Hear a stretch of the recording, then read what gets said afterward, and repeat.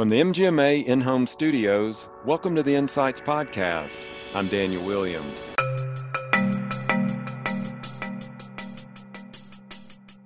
There was already a burnout crisis for clinicians before COVID-19, and the past 9 months have put everyone that's inside healthcare, outside the industry, everyone's on edge. The way we work has radically changed, especially for your non-clinical team members who may have shifted to remote work. Those are big challenges in people leadership. That's Chris Harrop, Senior Editorial Manager at MGMA, talking about the physical and mental toll COVID-19 has had on healthcare workers. We'll hear more from Chris on some of the biggest trends in healthcare and the medical practice space that have emerged this year. Also, MGMA Senior Editor Craig Weberg joins us to talk about the challenges and changes that have taken place with conferences and events during the pandemic. But first, a word from our sponsor. A proven payment solution for patients' out-of-pocket cost, the CareCredit Health, Wellness, and Personal Care Credit Card gives cardholders a convenient way to pay for treatments and procedures at locations in the CareCredit network. With promotional financing for purchases of $200 or more, cardholders can move forward with the care they need and want today and make monthly payments over time. Learn more about how CareCredit helps providers deliver a better patient financial experience at carecredit.com/MGMA podcast. Throughout this challenging year, MGMA Stat, a weekly national poll of healthcare leaders on the biggest issues in medical practice management, has helped chronicle the turbulence, innovation, and resilience that will make 2020 so memorable. Joining me today to talk about those changes is Chris Harrop, Senior Editorial Manager at MGMA.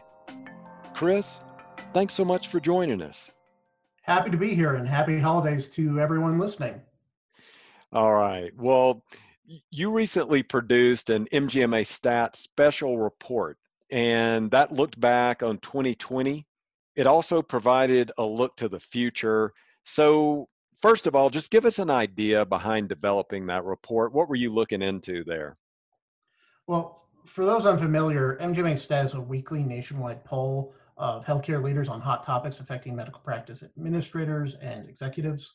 Poll question goes out via text message each Tuesday, and MGMA's research team reports the results each Thursday with a data story compiled by our subject matter experts and content team.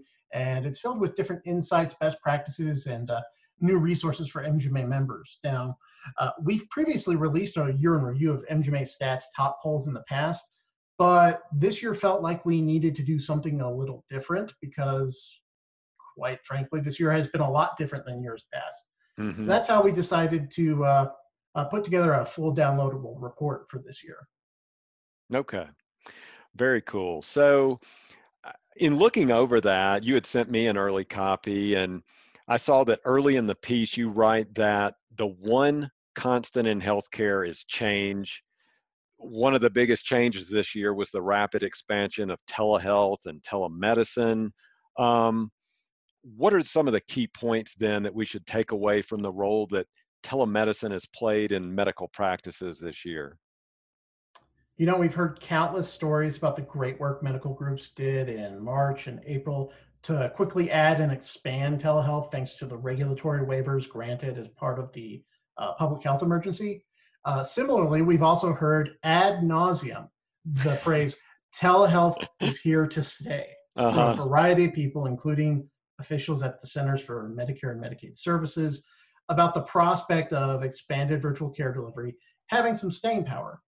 But now that the 2021 physician fee schedule is set for Medicare and the prospect of COVID-19 vaccines reaching healthcare workers is now a reality rather than just speculation, we probably need to re-examine that statement. There are some forms of telehealth that are here to stay, but many services that are currently reimbursable may no longer be paid by Medicare at the end of the calendar year 2021. That is to say, If the public health emergency ends this next year, let's say that mass vaccinations are a success by autumn of 2021, and the public health emergency declaration is not extended by the federal government, there's a chance that some telemedicine will be off the table come January 2022. And that puts practice leaders in a difficult position because many patients and providers report really positive experiences with telemedicine. And there's a lot of promise in the expansion of aspects of it, like remote patient monitoring, to get a better sense of a patient's entire health story. But if reimbursement isn't there, it could give some medical groups pause in pursuing that next step in rounding out their virtual care strategies. And even if you do invest more in telehealth, many practice leaders we talk to admit that they need a new approach to their key performance indicators, their KPIs, to determine if telehealth is performing sustainably, whether that's financially or in terms of helping to improve patient access. So while we think telehealth is here to stay, that's a little bit more complex than you're still going to be doing what you're doing now come this time at the end of 2021. Yeah, that's a good point. And telehealth and telemedicine, I mean, those are the ones from our content side that we've all been covering. I mean, to a huge degree, and had certainly as implementation rolled out, there was great interest from the MGMA audience as far as that was concerned. But in your paper, you bring out some other huge changes as well to healthcare in 2020. Share a few of those with us as well. It's funny, we actually start out the report acknowledging that we didn't see the biggest change coming. We actually did a poll back in January of this year, pointing to concerns such as staffing, cost, and revenue to be the biggest changes in 2020.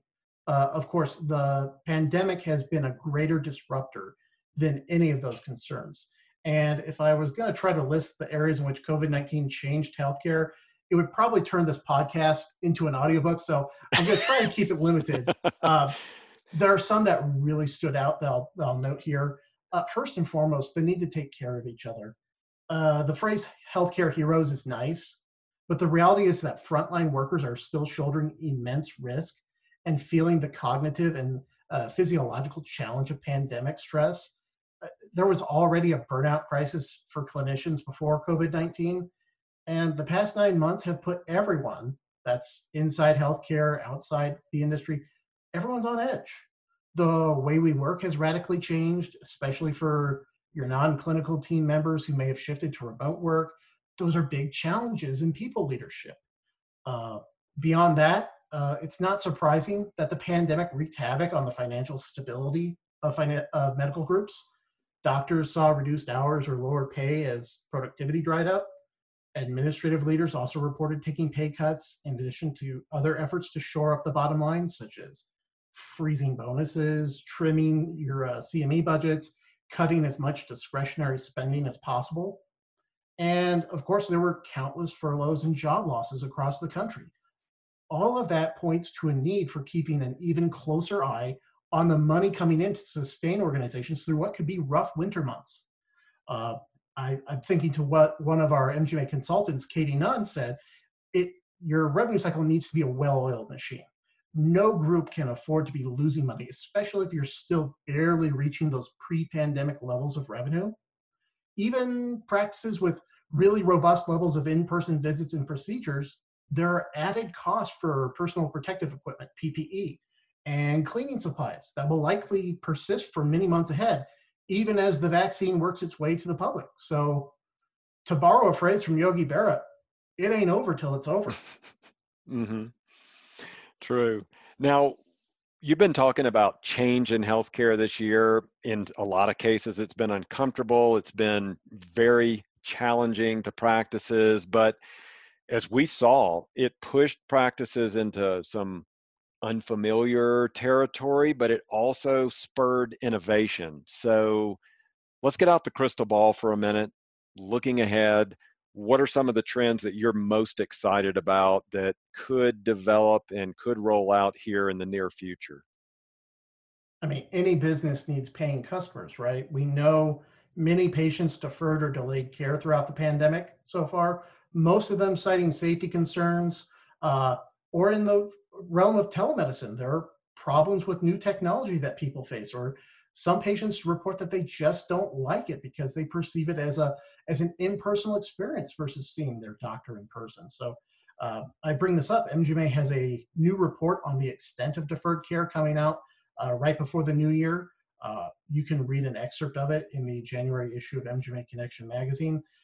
What I want to follow are the natural extensions of that issue. How can healthcare providers better prioritize care to stem any adverse progression of chronic conditions in their high-risk patients that maybe didn't get seen as often? What types of engagement strategies are needed to make patients feel safe about coming in for care that can't be done via telehealth? We're looking at new lockdowns and new quarantines for the weeks and perhaps months ahead. So that'll be very important. And for practices that are still doing a lot of telemedicine, are your providers using some of the best practices that are developing? Most physicians and other providers were never trained on virtual care delivery. And we have some experts in the field that are saying that you need to essentially train people for what is a new specialty called the medical virtualist, people that actually just really focus on virtual care delivery. So to kind of bring it back to the main topic, on top of all of those concerns is money, of course. This is a business. I think it's crucial for practices to have a strategy in place for minimizing or reducing denials. In addition to all the new telehealth codes that have proved difficult to master, such as the place of service codes, modifiers, we also have the updates to the evaluation and management codes for outpatient office visits effective January 1st, 2021. Again, practices can't afford significant drops in reimbursement while still paying out pandemic-inflated costs for PPE and supplies. That said, denials management can be done and done well. In fact, I know listeners of this podcast heard your recent discussion with Steve Sinclair, the CFO of one of the MGMA Better Performer practices, the Graves Gilbert Clinic in Kentucky, where they set out to eliminate denials. Well, that's a lofty goal, but it's also the kind of goal that you set that can be a catalyst to improve and grow, like you mentioned in your question. Now, we've been talking about this special report that you developed through MGMA Stat. You've gone into a lot of detail, but you've still only scratched the surface. There is a lot more people can get into in this report. Where can our listeners access that? The report will be available to download Tuesday, December 2nd at mgma.com/stat2020. That's STAT 2020. And it'll be in the MGMA Insights newsletter and sent to everyone signed up for MGMA Stat on that same day. What was that date again? Tuesday, December 22nd. Okay, thanks for that. And I suspect that many of our listeners are familiar with MGMA Stat. We've been talking about it, but for those that might not know as much, how can our listeners become a part of that conversation?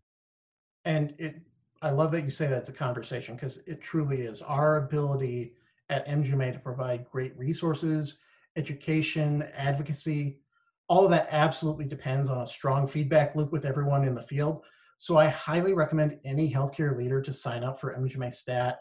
It's an easy to answer question once a week. It only takes a few seconds. And then we deliver highly relevant data stories directly to your phone or device. You can learn more at mgma.com/stat, or simply text the word STAT, STAT, to 33550. Perfect. Thank you, Chris. And thanks for sharing these insights into 2020. We've all been through this year together and given us a glimpse of what healthcare could and hopefully will look like in 2021 and beyond. Well, thank you for having me. And thank you to everyone who's been part of MGMA Stat this year, helping those of us at MGMA keep a pulse on what's happening in your practices. It helps us deliver the right resources throughout this pandemic. To find out more about the paper that Chris discussed, go to mgma.com/stat2020.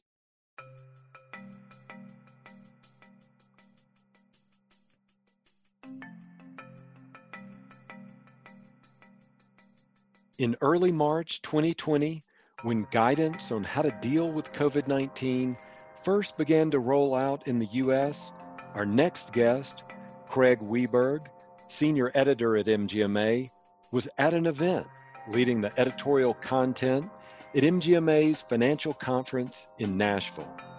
As we've seen, those guidelines have evolved from the early warnings to washing hands to moving completely to virtual conferences. Craig, I want to thank you so much for joining us on the podcast again. Thanks, Daniel. It's great to be here. Now, we were just talking with our colleague Chris Harrop earlier about changes in healthcare this year. As senior editor of industry content and someone who's responsible for the education people experience at MGMA events, I have to believe that you've seen a year like no other this year. Tell us a little bit about that. What happened in the design and production of some of those face-to-face events? Yeah, you're exactly right. We've had to have the ability to be nimble and to be agile in our response to the pandemic. I was going over this, thinking about what our year had looked like as far as the events at MGMA, and we had an event. We had a face-to-face event in Nashville in, I think, the 5th through the 7th of March. And that was about, a day or two before the country really shut down. So there was some experience there happening as well. I remember us, needing to think a little bit about social distancing, although at that time we didn't know what that meant exactly. I remember we were emphasizing washing hands and whatnot, but that's kind of the beginning of our year. And then, shortly after, I think after we all got back, it went into shutdown mode. And we had another conference that we were, we had an operations conference that we were going to put on, and that was in late April. And, we just knew that that was not going to happen, right? So it became very clear right away that we could not have that as a face-to-face event. So we quickly went to a virtual conference there, and we pretty much kept the same speakers. We changed the lineup a little bit. We shortened the length of it a little bit, but we were absolutely kind of just planning, and some of our staff kept saying that we're flying the plane as we're building it. So we very much felt like that. I think the thing that we took away from that was that people still wanted to have education. They still wanted to have opportunities to get together and, think about how that they could be running their businesses better, even if it was right in the middle of a pandemic. So that one was actually received really well. They liked that. And that was again in April. So that was right at the beginning. We then transitioned into our flagship event, the Medical Practice Excellence Conference, and that was to be held in San Antonio late in October. And we had really held out hope that the pandemic was going to be under control by then. So we kept continuing to believe and design our show to happen in San Antonio. Well, about July, I think we came to the realization that it just was not going to happen. So we quickly pivoted and knew that we needed to up our game a little bit from what we had done for the operations conference. So we went out and we designed the conference completely differently. We had different dates that it was going to be on. We had different starting times. I think we designed the experience for the virtual experience rather than thinking about it as a face-to-face, which of course sounds, logical, but we had to think about our design in a completely different way. We knew that we needed to have shorter sessions online. We know that people's attention span is a little bit less when it comes to being online. We had fewer sessions. We just knew that, we didn't need as many sessions. So we did a lot of that. We thought about how to involve all of our stakeholders. We wanted to make sure that our attendees had the ability to network with each other and talk with each other, because we know that's such an important part of our conference. And honestly, another really important part of our conference is our sponsors and our exhibitors. So how are we going to bring value to them? And that connection with attendees is really important on both sides. So, we spent a lot of time redesigning, rethinking, learning, And in that way, that was really good. It was a great challenge. And so in that way, it was a lot of fun and a lot of success for us. Mm-hmm. Yeah, I like that you were talking about how it had to be redesigned, and we're going to get into that later. I want to talk to you about what a design looks like, that what are the major differences between, let's say, a face-to-face and a virtual conference, or even a hybrid conference. There are all these different elements that go into that. But I first want to ask you, because I was involved with you, as was Chris, with the operations conference, where that one really did have to turn on a dime. And then there was more uh, design time to put together the medical practice excellence conference. But as all of that was being put together, it was then delivered to the attendees. Talk about them for a minute. What was their experience like? What was the feedback that you've gotten from people that attended those shows? Yeah. So as Chris had mentioned earlier, the feedback loop for the conferences is just as important for our design of making the best experience for attendees. Certainly, we use the stat, and we use a lot of other data inputs to figure out what the content needs to be.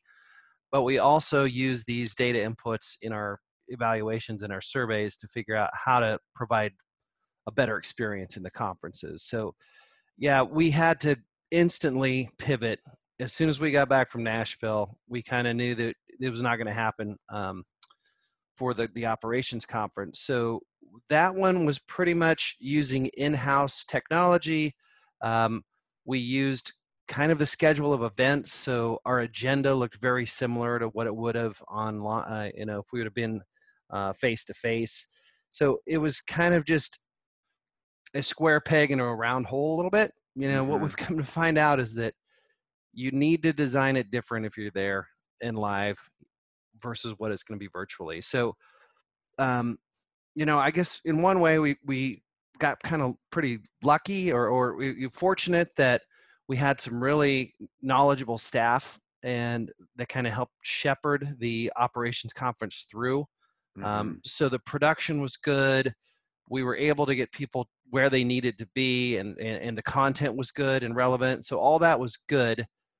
We just didn't have as many bells and whistles about getting people connected and getting some of those other audiences involved. So I'd say the content was good. It was rated high. They loved our general session speakers, so I feel really fortunate about that. Our general sessions were able to kind of pivot quickly and talk about the epidemic and crisis management, and so that was really good. Content drives a lot of these comments, but it is about the whole experience. So Mm-hmm. we knew that we needed to improve upon that, and we were fortunate enough, I guess, in that way, is we had 5 or 6 months to design more of a inclusive experience at our medical practice excellence conference in the fall. Let me ask you real quick about that then. When you design a show, you've designed face-to-face events for years and years. You know what that looks like. You had experienced it. You've been in the middle of it. I mean, we've been in unbelievable places, San Francisco, Boston, New Orleans, everywhere in between, and you can design it and um, put a theme around it, around that city that people identify with. Virtually, that's a little bit different. So how do you get the buy-in from the participants? How do you get them revved up and in tune with what you're doing? What did you find out from that virtual experience then? Yeah, great question. Well, again, we started with the concept that face-to-face and virtual are different. So, and that, for me, planning a conference starts with the schedule of events. So, literally, when in the morning does it start? Is it a 7 a.m. start? Is it a 10 a.m. start? How long does it last? So that's kind of how I start my design. And it's just face to face, you want to maximize as many hours as you can get in, because people have traveled a long way. You want to give them the opportunity to take it all in, soak it all in, including the city. So just busy, busy, busy, right? Like every minute is packed from 7 in the morning to 6 o'clock at night. Then you give them some opportunities to go out and enjoy the city. we knew that that just wasn't going to work. People were not going to have dedicated hours or days to experience the conference virtually. So, and something as simple as we're spanning 5 or 6 time zones. We've got people in Hawaii and we've got people in Key West that are attending these conferences. So we needed to be cognizant of that as well. So we started at 11 o'clock Eastern time, and that puts it at early on the West Coast, but that allows for not too early, not too late. So when we're designing that, that's kind of where we start. There's also some best practices of virtual conferences that tell us that people just do not have the hour-long or the 2-hour-long attention span when you're watching it online. You've got to have things that keep their attention. So shorter form content, different ways of interacting. So it's not just somebody that's lecturing to you and going through slides. You really need to have the ability for people to hear themselves and to talk with each other and see some music and see some visually interesting things. So that all becomes part of the design. And I think that we were able to get there, in a reasonable amount by the fall.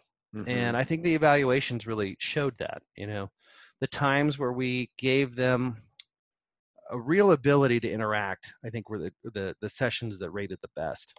I really enjoyed them. Yeah, you bring up a really interesting point as being someone who worked on the final product a little bit, moderated some different panels and sessions.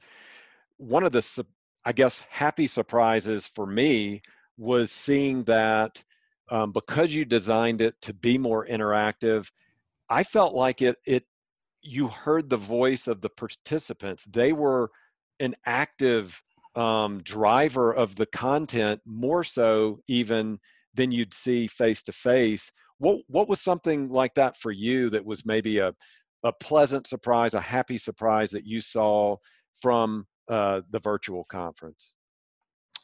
I think that it's exactly what you're talking about. When you're face to face, you're in a room, you recognize that you're in with 200 other people, and the things that you do potentially could take away from the time of the other attendees, right? So if you're dominating and asking questions, or if you're needing to excuse yourself, all those things are, impacting the experience of the other attendees. Well, online, we designed it, in many cases, we did what's called a simulive, which we pre-recorded the session with the speaker, but then we had them attend while we were broadcasting it. So we noticed that these chats started just really being active. We'd get 50, 60, 70, 100 comments, and the speakers were speaking and they were also chatting at the same time. And we just had multiple comments that how valuable that was. People loved getting a term clarified, in context, and they were able to, make it relevant to themselves in real time, which was really cool to see. I know there were a couple of sessions, like Nate Moore had a session. I know that he's been on the show before, and his was really just an interactive session of, hey, here's 3 or 4 topics that we want to talk about. Let's just have a conversation in the chat. And there weren't a ton of slides. The emphasis of that and the topic of that particular session that he did was, what are KPIs and new dashboards that you're using to help manage your practice during COVID? And, I bet you that one had 300 chat comments in it. Yeah. So that was really eye-opening, and it's something actually now that we want to try to recreate face to face. So we have that challenge of getting people involved. There's best practices in face to face, there's best practices in virtual, and some of them we think can be used in both. So that's a challenge that we've got. So that was pretty cool. Yeah. Well, thanks for that. Now, the dust has finally settled on the 2020 events. But as a final thought, Want to look into the future as well with you. You've already begun developing content, designing education for MGMA's 2021 events. Is there anything you can share with our listeners about that at this point? Yeah, so we just got done talking about how we're doing the best of, regardless of how, if it's a virtual event, how do we design that to be the best experience? If it's a face-to-face event, how do we design that to be the best experience? And what we actually came out of that with as a plan for this year is every time that we have a face-to-face event, we will then follow it up 2 or 3 weeks later with a virtual event of pretty much the same content. So we know that there's a group of you who like to go out and see each other and like to travel and have the ability to travel, and that's great. And we love seeing you there. We also know that there's a large group of you that want the content and need the content and the education, but are not able to pay for those travel expenses. So we've got all this great content. In the spring, we're actually going to combine our operations conference, our financial conference, and our data conference. That's all going to happen in Orlando, April 18th through the 20th this year. So we're going to have that on those dates. And then May 4th through 6th, we're going to kind of recreate that in a virtual way. We're going to have a different schedule of events. It's going to start later. The sessions will look a little bit different. They'll be a little bit shorter. They'll likely be recorded, but have the ability to talk with those speakers while you're there. And, we just got comment after comment of how great that was. So those are the kind of things that we've kind of cherry picked and said, hey, let's do this. Let's design virtual and let's design face-to-face for their best, their best, the best way you can do it. And we're going to do that for both the spring and the fall. And we're anticipating them both to be really successful and kind of using this as a strategy going forward. Mm-hmm. And then for the fall, for our listeners, where are we planning to hold that conference? That is scheduled to be in San Diego on the 24th through the 27th of October. Okay. So beautiful San Diego. Sounds great right now. I'm looking out at my 2 or 3 inches of snow on my lawn, and that sounds really good right now. I'm doing the same thing in Denver, and yes, San Diego sounds good. All right, Craig. Well, thank you so much for sharing these innovations and new designs of conferences with us, and we look forward to having you on the podcast again. Well, thank you, Daniel. It's exciting times. Can't wait to see you guys this year. Thanks so much. Well, that's going to do it for this episode of Insights. Thanks to our guests, Chris Harrop and Craig Weberg. And thanks to CareCredit for sponsoring this week's show. Learn more about how CareCredit helps providers deliver a better patient financial experience at carecredit.com/MGMA podcast. If you like the show, please rate and review it wherever you get your podcast.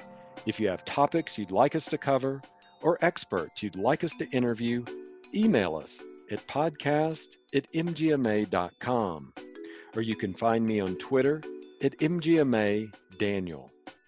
MGMA Insights is presented by Declan McGee, Rob Ketchum, and I'm Daniel Williams.